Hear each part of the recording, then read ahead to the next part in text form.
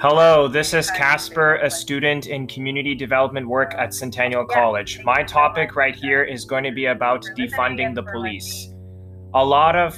groups such as Black Lives Matter have started creating this movement as a new trend so far this year on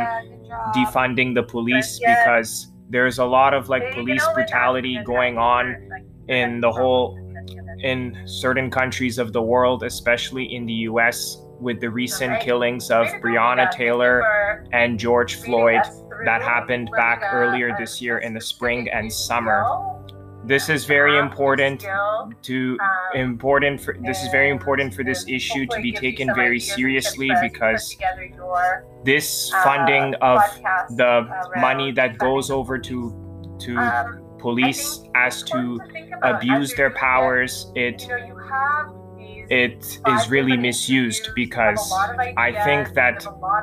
for me, these money that goes to the police departments to be misused, this should be going over to community services for the funding instead, such as for mental health services and psychological services for those that need it as references if they need help.